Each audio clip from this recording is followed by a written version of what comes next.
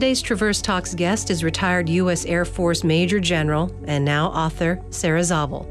She was inspired, intrigued, and frustrated by an enduring friend's battle with depression. So Zabel set herself the task of first coming to understand and then to explain for lay people the science behind depression. Her book, Fighting Chance: How Unexpected Observations and Unintended Outcomes Shape the Science and Treatment of Depression.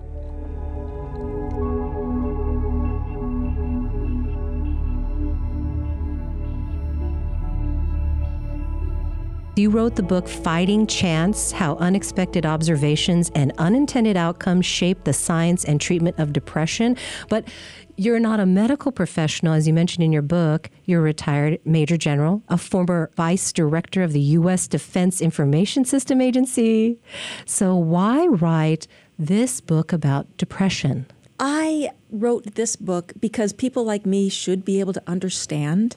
You shouldn't have to be a medical professional in order to understand what's going on in someone who's really suffering. So for me, it was prompted by my experience with a longtime friend. We've been friends for 30 or 35 years now. And a little more than 10 years before I retired from the Air Force, she developed depression. She became suicidal. She was in and out of hospitals with suicidal ideation and suicide attempts.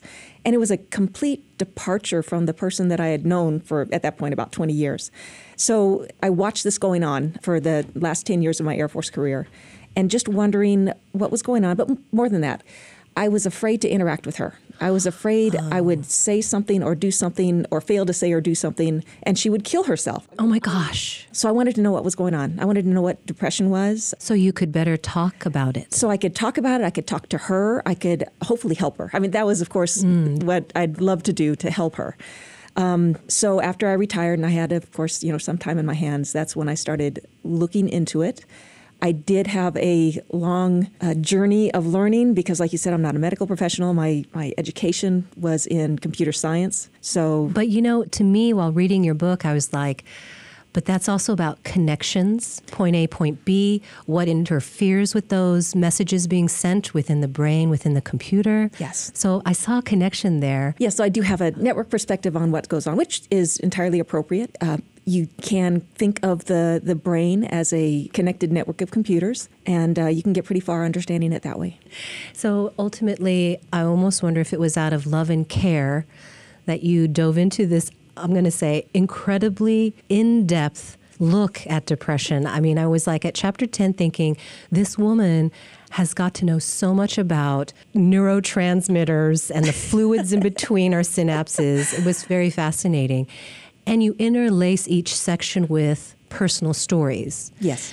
How hard was it to find people to really tell you the truth about their mental state? It's challenging to get the first couple of interviews, but then when somebody talks to you and they realize, you don't bite their head off, you don't embarrass them, they start spreading, word of mouth about it's okay to talk to this lady. I made a commitment to them right in the beginning that I will change their identity as long as I can keep some things, so like age, gender, their symptoms, and their experience. That comes through, their voice comes through, but their identifying characteristics were changed. And I think that made them feel better that they could talk kind of anonymously to the world. And I thought that they were very open and forthcoming, and I really valued being able to put their stories in the book to help illustrate, but also help people understand, try to challenge the stigma of mental illness. Yeah, I appreciate that too, because there are even a few people you interviewed who admitted they didn't want to listen to themselves, that there was something wrong. Yes. And so they put on this, maybe it's society or just perceptions of you are not a good person if you admit that you have these struggles. And then reading about them and how they sought help. Or some of the stories where life itself forced them to get help. Yes. So it was interesting to read about that. I'm really curious, though, why you decided, because it could have been incredibly technical all the way through, but why lace in those personal stories? Because that's why it matters. I enjoy science. I love science. But the only reason that the science matters is because it's about people. It's because what happens to people. So that was a way to bring it back to what I see as reality. Instead of drawings, you probably saw some diagrams of, here's a nerve cell. Oh, okay, well, that's interesting. But once you go off on how circadian rhythms affect somebody's life, it's better to actually put somebody in there whose life is affected by circadian rhythms, just to put a personality on it. Once research is made, then accepting that as fact and then implementing change for society takes so long. Yes. What are some things that you think need to change in the way society views, let's just say, depression? Right. I think that society needs to understand that mental illness is actually, it's a physical illness. There are physical things happening in the brain. The brain is an organ. And it's not a choice. It's not a personality quirk. And if people understand that, then they can be less judgmental about, let's say, depression. It's not just like, oh, that, the person is down, she needs to cheer up, just, hey, be happy, as if you were, doing it by choice. So understand that mental illness is physical illness. Understand that there's a huge variety of treatment options. And since what you need to do is affect the physical fabric of the brain in order to get better, I think people ought to be more open to the variety of treatments that are out there. From what I read out of your book, it's seeing a psychotherapist or therapy or cognitive behavior, the medication, exercise, and diet. I mean, Sarah, she said I could call her Sarah instead of Major General.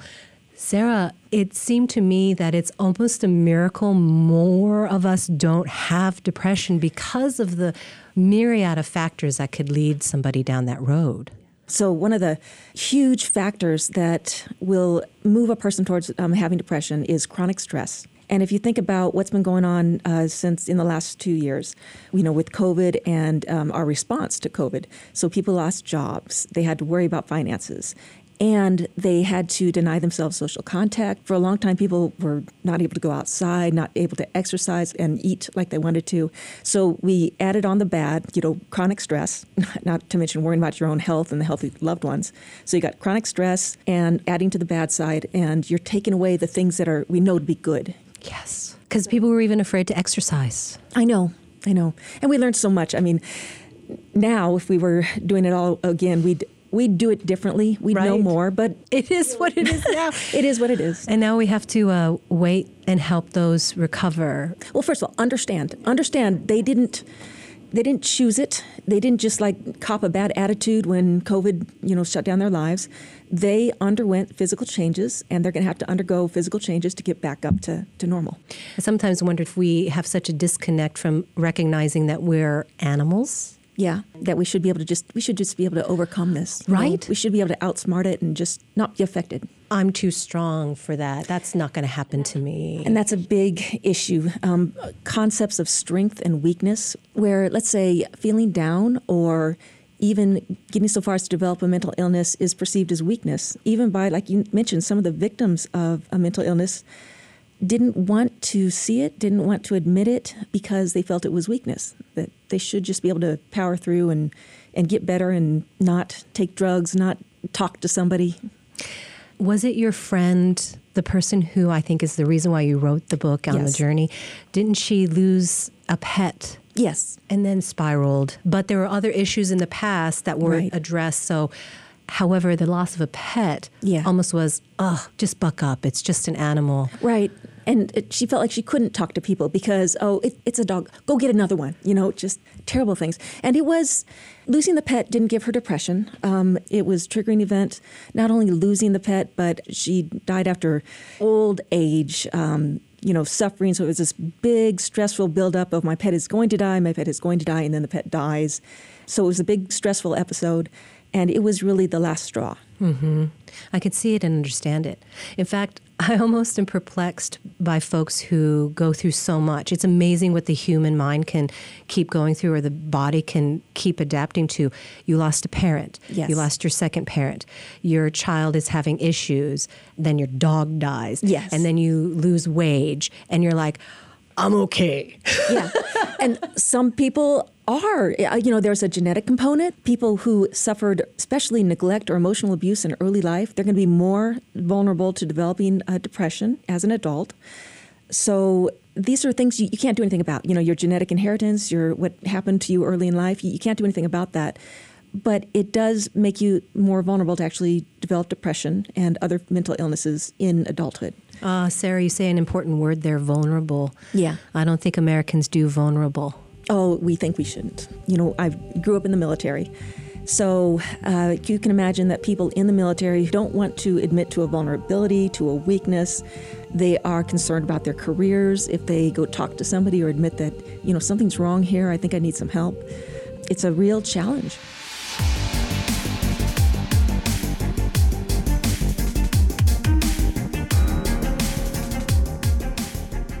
Stay connected with NWPB by following us on Facebook, Twitter, and Instagram. Search NWP Broadcasting on any of these platforms and press the follow button. That's NWP Broadcasting on Facebook, Twitter, and Instagram, and you will never miss a post from us.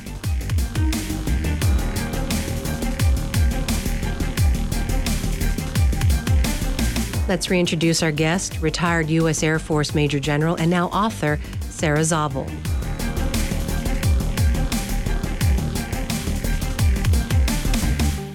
So, segueing into your military career, did you grow up on base as a military brat? No, I feel like I grew up in the military because I entered the Air Force Academy as a cadet when I was 17. Okay, wait. How does one get into the Air Force Academy? So it is a long, drawn-out process. It involved having certain grades, certain community and sports activities, and then you had to get a nomination from a congressman or a senator. So, yeah. Sarah. So it was long and drawn out. But once I'd gone through that whole process, of course, I was You're in. happy and enthusiastic. I was in, yes. But I did enter at 17, which is still in my mind, and certainly for me, I was a child. Yeah, I was a child when I went in. And 4 years as a cadet, and then a little more than 31 as an officer. So most of my life and my entire adult life was spent in the Air Force. In the Air Force. And you were drawn to the IT world and security, Yes. correct? Yes. So those are two levels of careers that are pretty male-dominated. How does Sarah Zabel deal with that and become a major general? Well, sometimes it helps to be weird. I mean, it breaks expectations when, okay, the general is coming, someone's going to, or the colonel or somebody is important in the military is going to walk into the room, and it turns out to be a woman. Then all of a sudden, whatever you were expecting, you suddenly realize, wait, something's different here. So that kind of gives you an entry into change, into doing something different or being something different. And, you kind of smashed an expectation as you walked into the room. So now the door's wide open. What's going to happen here? So good things can happen. Bad things can also happen, but good things can happen. Ah, I like that. Did any bad things happen to you? Oh, not terrible. Oh, good. Were you belittled?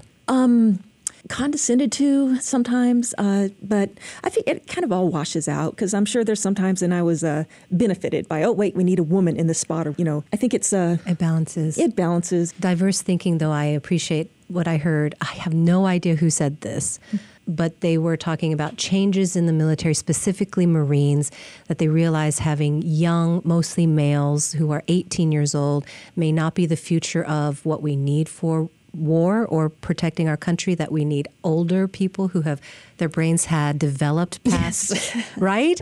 And then they also said something like that about policing.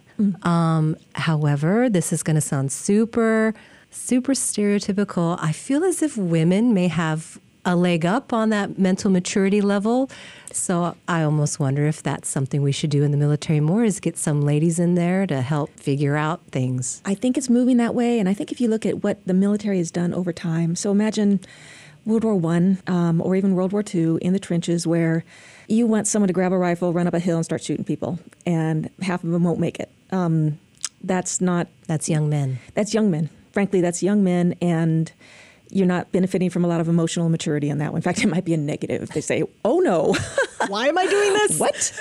Yes. But war in the modern day is fought differently. There's a lot going on in cyber. There's a lot going on in the intelligence that you get to see what's going on with the enemy. What are they doing? There's a lot that goes on in the public eye. I mean, if you look at what's going on in Ukraine, and we are watching what's going on in Ukraine, and our country is responding to it in ways that are not military because we have the constant journalism presence. We see what's going on, and people see it and are reacting to it.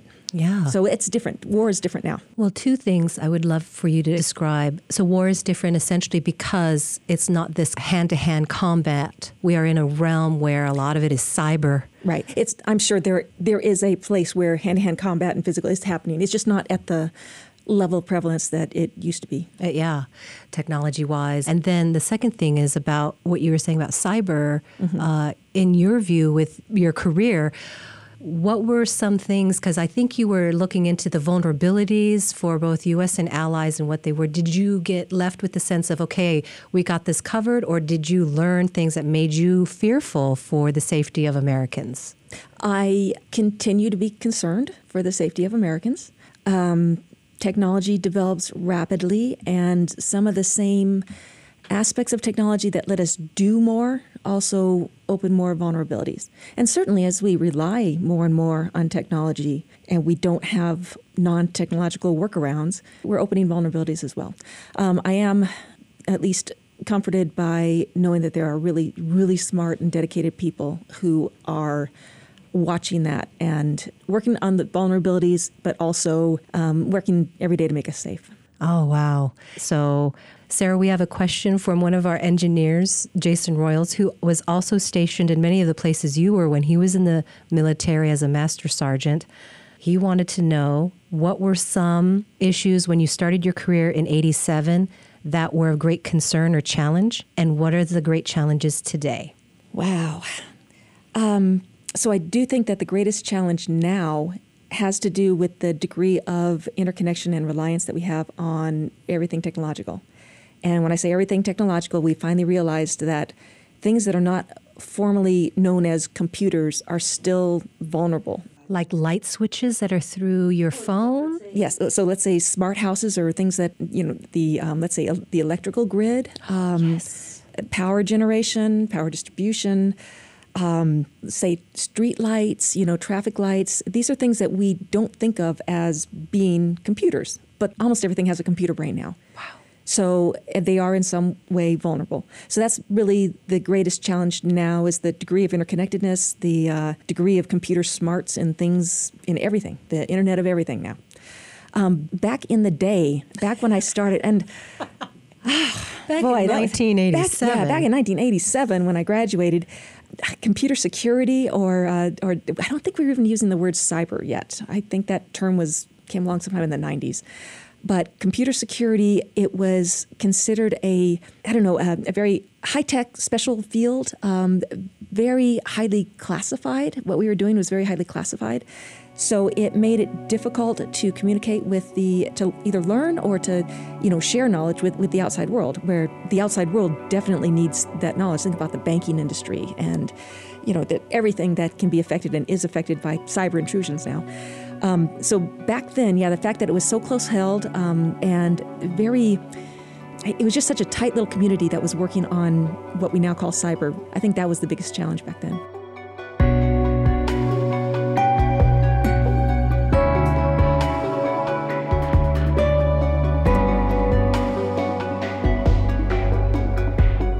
Listen to all the episodes of Traverse Talks with the PBS Passport. Members who give $60 a year are automatically subscribed. Not sure if you have access? Call 1-800-842-8991 to check if you have PBS Passport.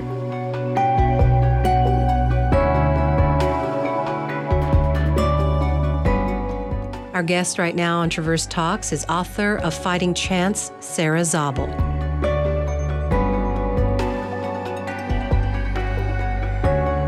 So, back to your book, you spoke to so many people about their personal experiences with different levels of different types of mental disorders or disease. I took away, too, that we need to really decide, is disease is when we know what is causing it, but disorder... Right. Disorder, there's something that is messing with your life. And disease, I think it's, yes, in order to call it a disease, we need to know what causes it. To me, okay, I will accept that as the definition, and I'll put it in the book as that's the definition of disease. Disorder means that it's not only that you read about the symptoms of depression, what depression involves. So, of course, you have the really sad mood, or loss of pleasure in everything. Those are key. One of those has to be present. But then people also either often sleep too much or they can't sleep. They eat too much or they can't eat. They have trouble remembering things. Their minds, just won't work. It's, a whole slew of symptoms.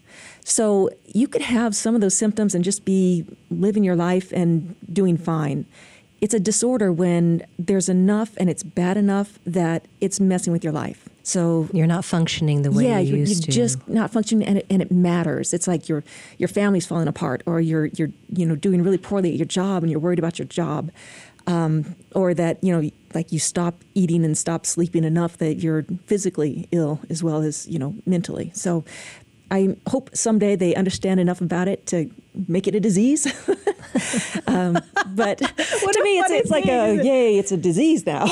We know more. That's what it means. Yay. I hope so too. And you mentioned in the end of the book that if this was written 10 years from now, you were confident that it would be a completely different book because more would be known. Oh, yeah. Yeah. Oh, it feels like we are just learning so much so fast. There's new technologies like the imaging technology, seeing what's going on in a person's brain as they're experiencing some of these symptoms. It's very enlightening.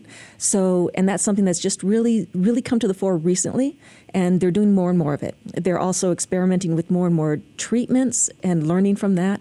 So, yeah, I do think I guess I published it a year ago, so let's say 9 years from now, it would be a very different story. Maybe there'll be an update to your book. An update, yes. Throw that old book away. Here's a new one. In your book, as you've talked to so many folks, I'm really curious what particular stories impacted you on a deeper level than maybe others. So always the stories about suicide, because that's one thing I learned. So I got started in this journey because I was worried about my friend. She had severe treatment-resistant depression, and she was also suicidal.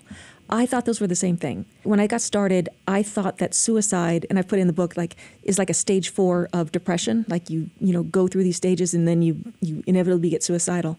But suicide is different. It has a different biology. There are a lot of people who are depressed, who are having to live with all these horrible symptoms and their terrible mood and miserable every second of the day. They're not suicidal. It's just not there. Now, of course, everyone I'm talking to did not complete suicide. A lot of them came right up to the point, but something happened. They did not complete it. But seeing what a different person they were, how their thoughts were so different, how suicide or suicidality was a really different experience for them. That's what spoke mostly to me, because as I was writing the book, my friend was in depression, and she attempted suicide again. So when I wanted to start the book and complete it, in part to help her and in part to help others, it was very frustrating to encounter this experience of suicide. And I don't think I quite understand this aspect. And I don't know if I'm going to be able to do anything to help. I don't want to spoil it. She lives. She's happy. I was going to ask. One of the treatments is actually ketamine treatment. That's a new one. Yes. She went through the course of it, and it worked. It lifted her up. She didn't immediately respond. About 60% of the people who take ketamine respond right away. She didn't. So she had to keep going through the course, but she did respond, and now she's back to normal. She's the friend from 20 years ago rather than the one from 10 years ago. You mentioned ketamine. Can you describe what that procedure is like? So there's a couple of procedures. So ketamine has been known as a horse tranquilizer. And when it's given to somebody in a very low dose, very, very low dose, like 1/100th of a normal anesthetic dose, it affects the brain. It restores these connections. These little connections in your brain just start growing again. They grow for hours. And it actually, like I said, depression and other mental illnesses, there's a physical basis. Among the physical bases of depression is you lose these little synaptic connections. So ketamine makes them grow. It makes them grow for a couple hours. So they give you ketamine maybe 3 days a week for a couple of weeks, and then 2 days a week, and then once a week. And your brain is able to grow and recover. So it started out as a IV treatment, and more recently there's a nasal spray now. You have to do it in a medical establishment because it can be a bit psychedelic apparently. So they don't want to just have people take it at home. I understand that. Yeah. Yeah, you can understand. Speaking of psychedelic, I do believe you mentioned psilocybin. Yes. What do you know about that? So they're experimenting with it. They're looking to see a similar effect as what ketamine is doing with psilocybin. It's hard, I think, to get scientific evidence about how something like that works because The classification of drug and... it's more like if you really want to test something, then you need to do these double-blind tests where the patient doesn't know. Are they on the drug or the placebo? And the physician doesn't know. So the physician doesn't have this expectation that he's kind of, giving to his patient. Really hard to do that when With you're the taking like psychedelic. psilocybin. I mean, like, you're going to know you took psilocybin and the physician's going to know. So it's really, really hard to, are people responding because they think they should respond, or are people responding because it actually does something in the brain that helps? Oh, boy. I can't wait to read more about that. So what was your experience with mental health in the military? I know you touched base on that earlier about being strong and not vulnerable. Yeah. But what does a soldier or an airman do if they need help? It's just very frustrating having retired from the military and then learning what I learned. Now I look back. I look back at people that I thought I was dealing with a disciplinary problem, and I was dealing with a medical problem. And I was not helpful. I was applying discipline when a person really needed to see a doctor. And now I look at the symptoms, what they were doing, outbursts of anger, and, things like that. And I realized that, okay, this person had was depressed, had a mental illness, maybe bipolar. They needed to see a doctor. Wow. They can be helped. They can be, cured. But I was thinking, you need to go to anger management or something like that. So you live and learn. And I do regret that I didn't know what I know now earlier. Yeah. So overall for us, can you describe why someone should read your book? They should read my book because they would greatly benefit from understanding better what happens to people with mental illness, but also what happens to themselves. Someone like me, I think I do not have the genetic inheritance. I do not have the early life adversity that would make me more vulnerable to something like depression. But when I'm undergoing chronic stress, when I'm not exercising, not eating well, those same sorts of changes are happening in my brain as well. So I think that reading the book gives people a better understanding of people with depression, but also of themselves and what can be happening inside their brain. Yeah, I think you can only benefit from understanding yourself more on that level. What are you doing now in retirement that you finished your book? I'm working on a second book. What is it about? So it's about how the natural world affects mental health or mental illness. It's just so fascinating to me, the fact that light, sleep, food, oxygen, all these things affect how our brain works, and sometimes they affect it to the point of either mental illness or challenging your mental health. So I'm digging into that, trying to understand that, and put it in a form that other people can understand it as well. Oh, that's exciting. Sarah, thank you so much for being with us.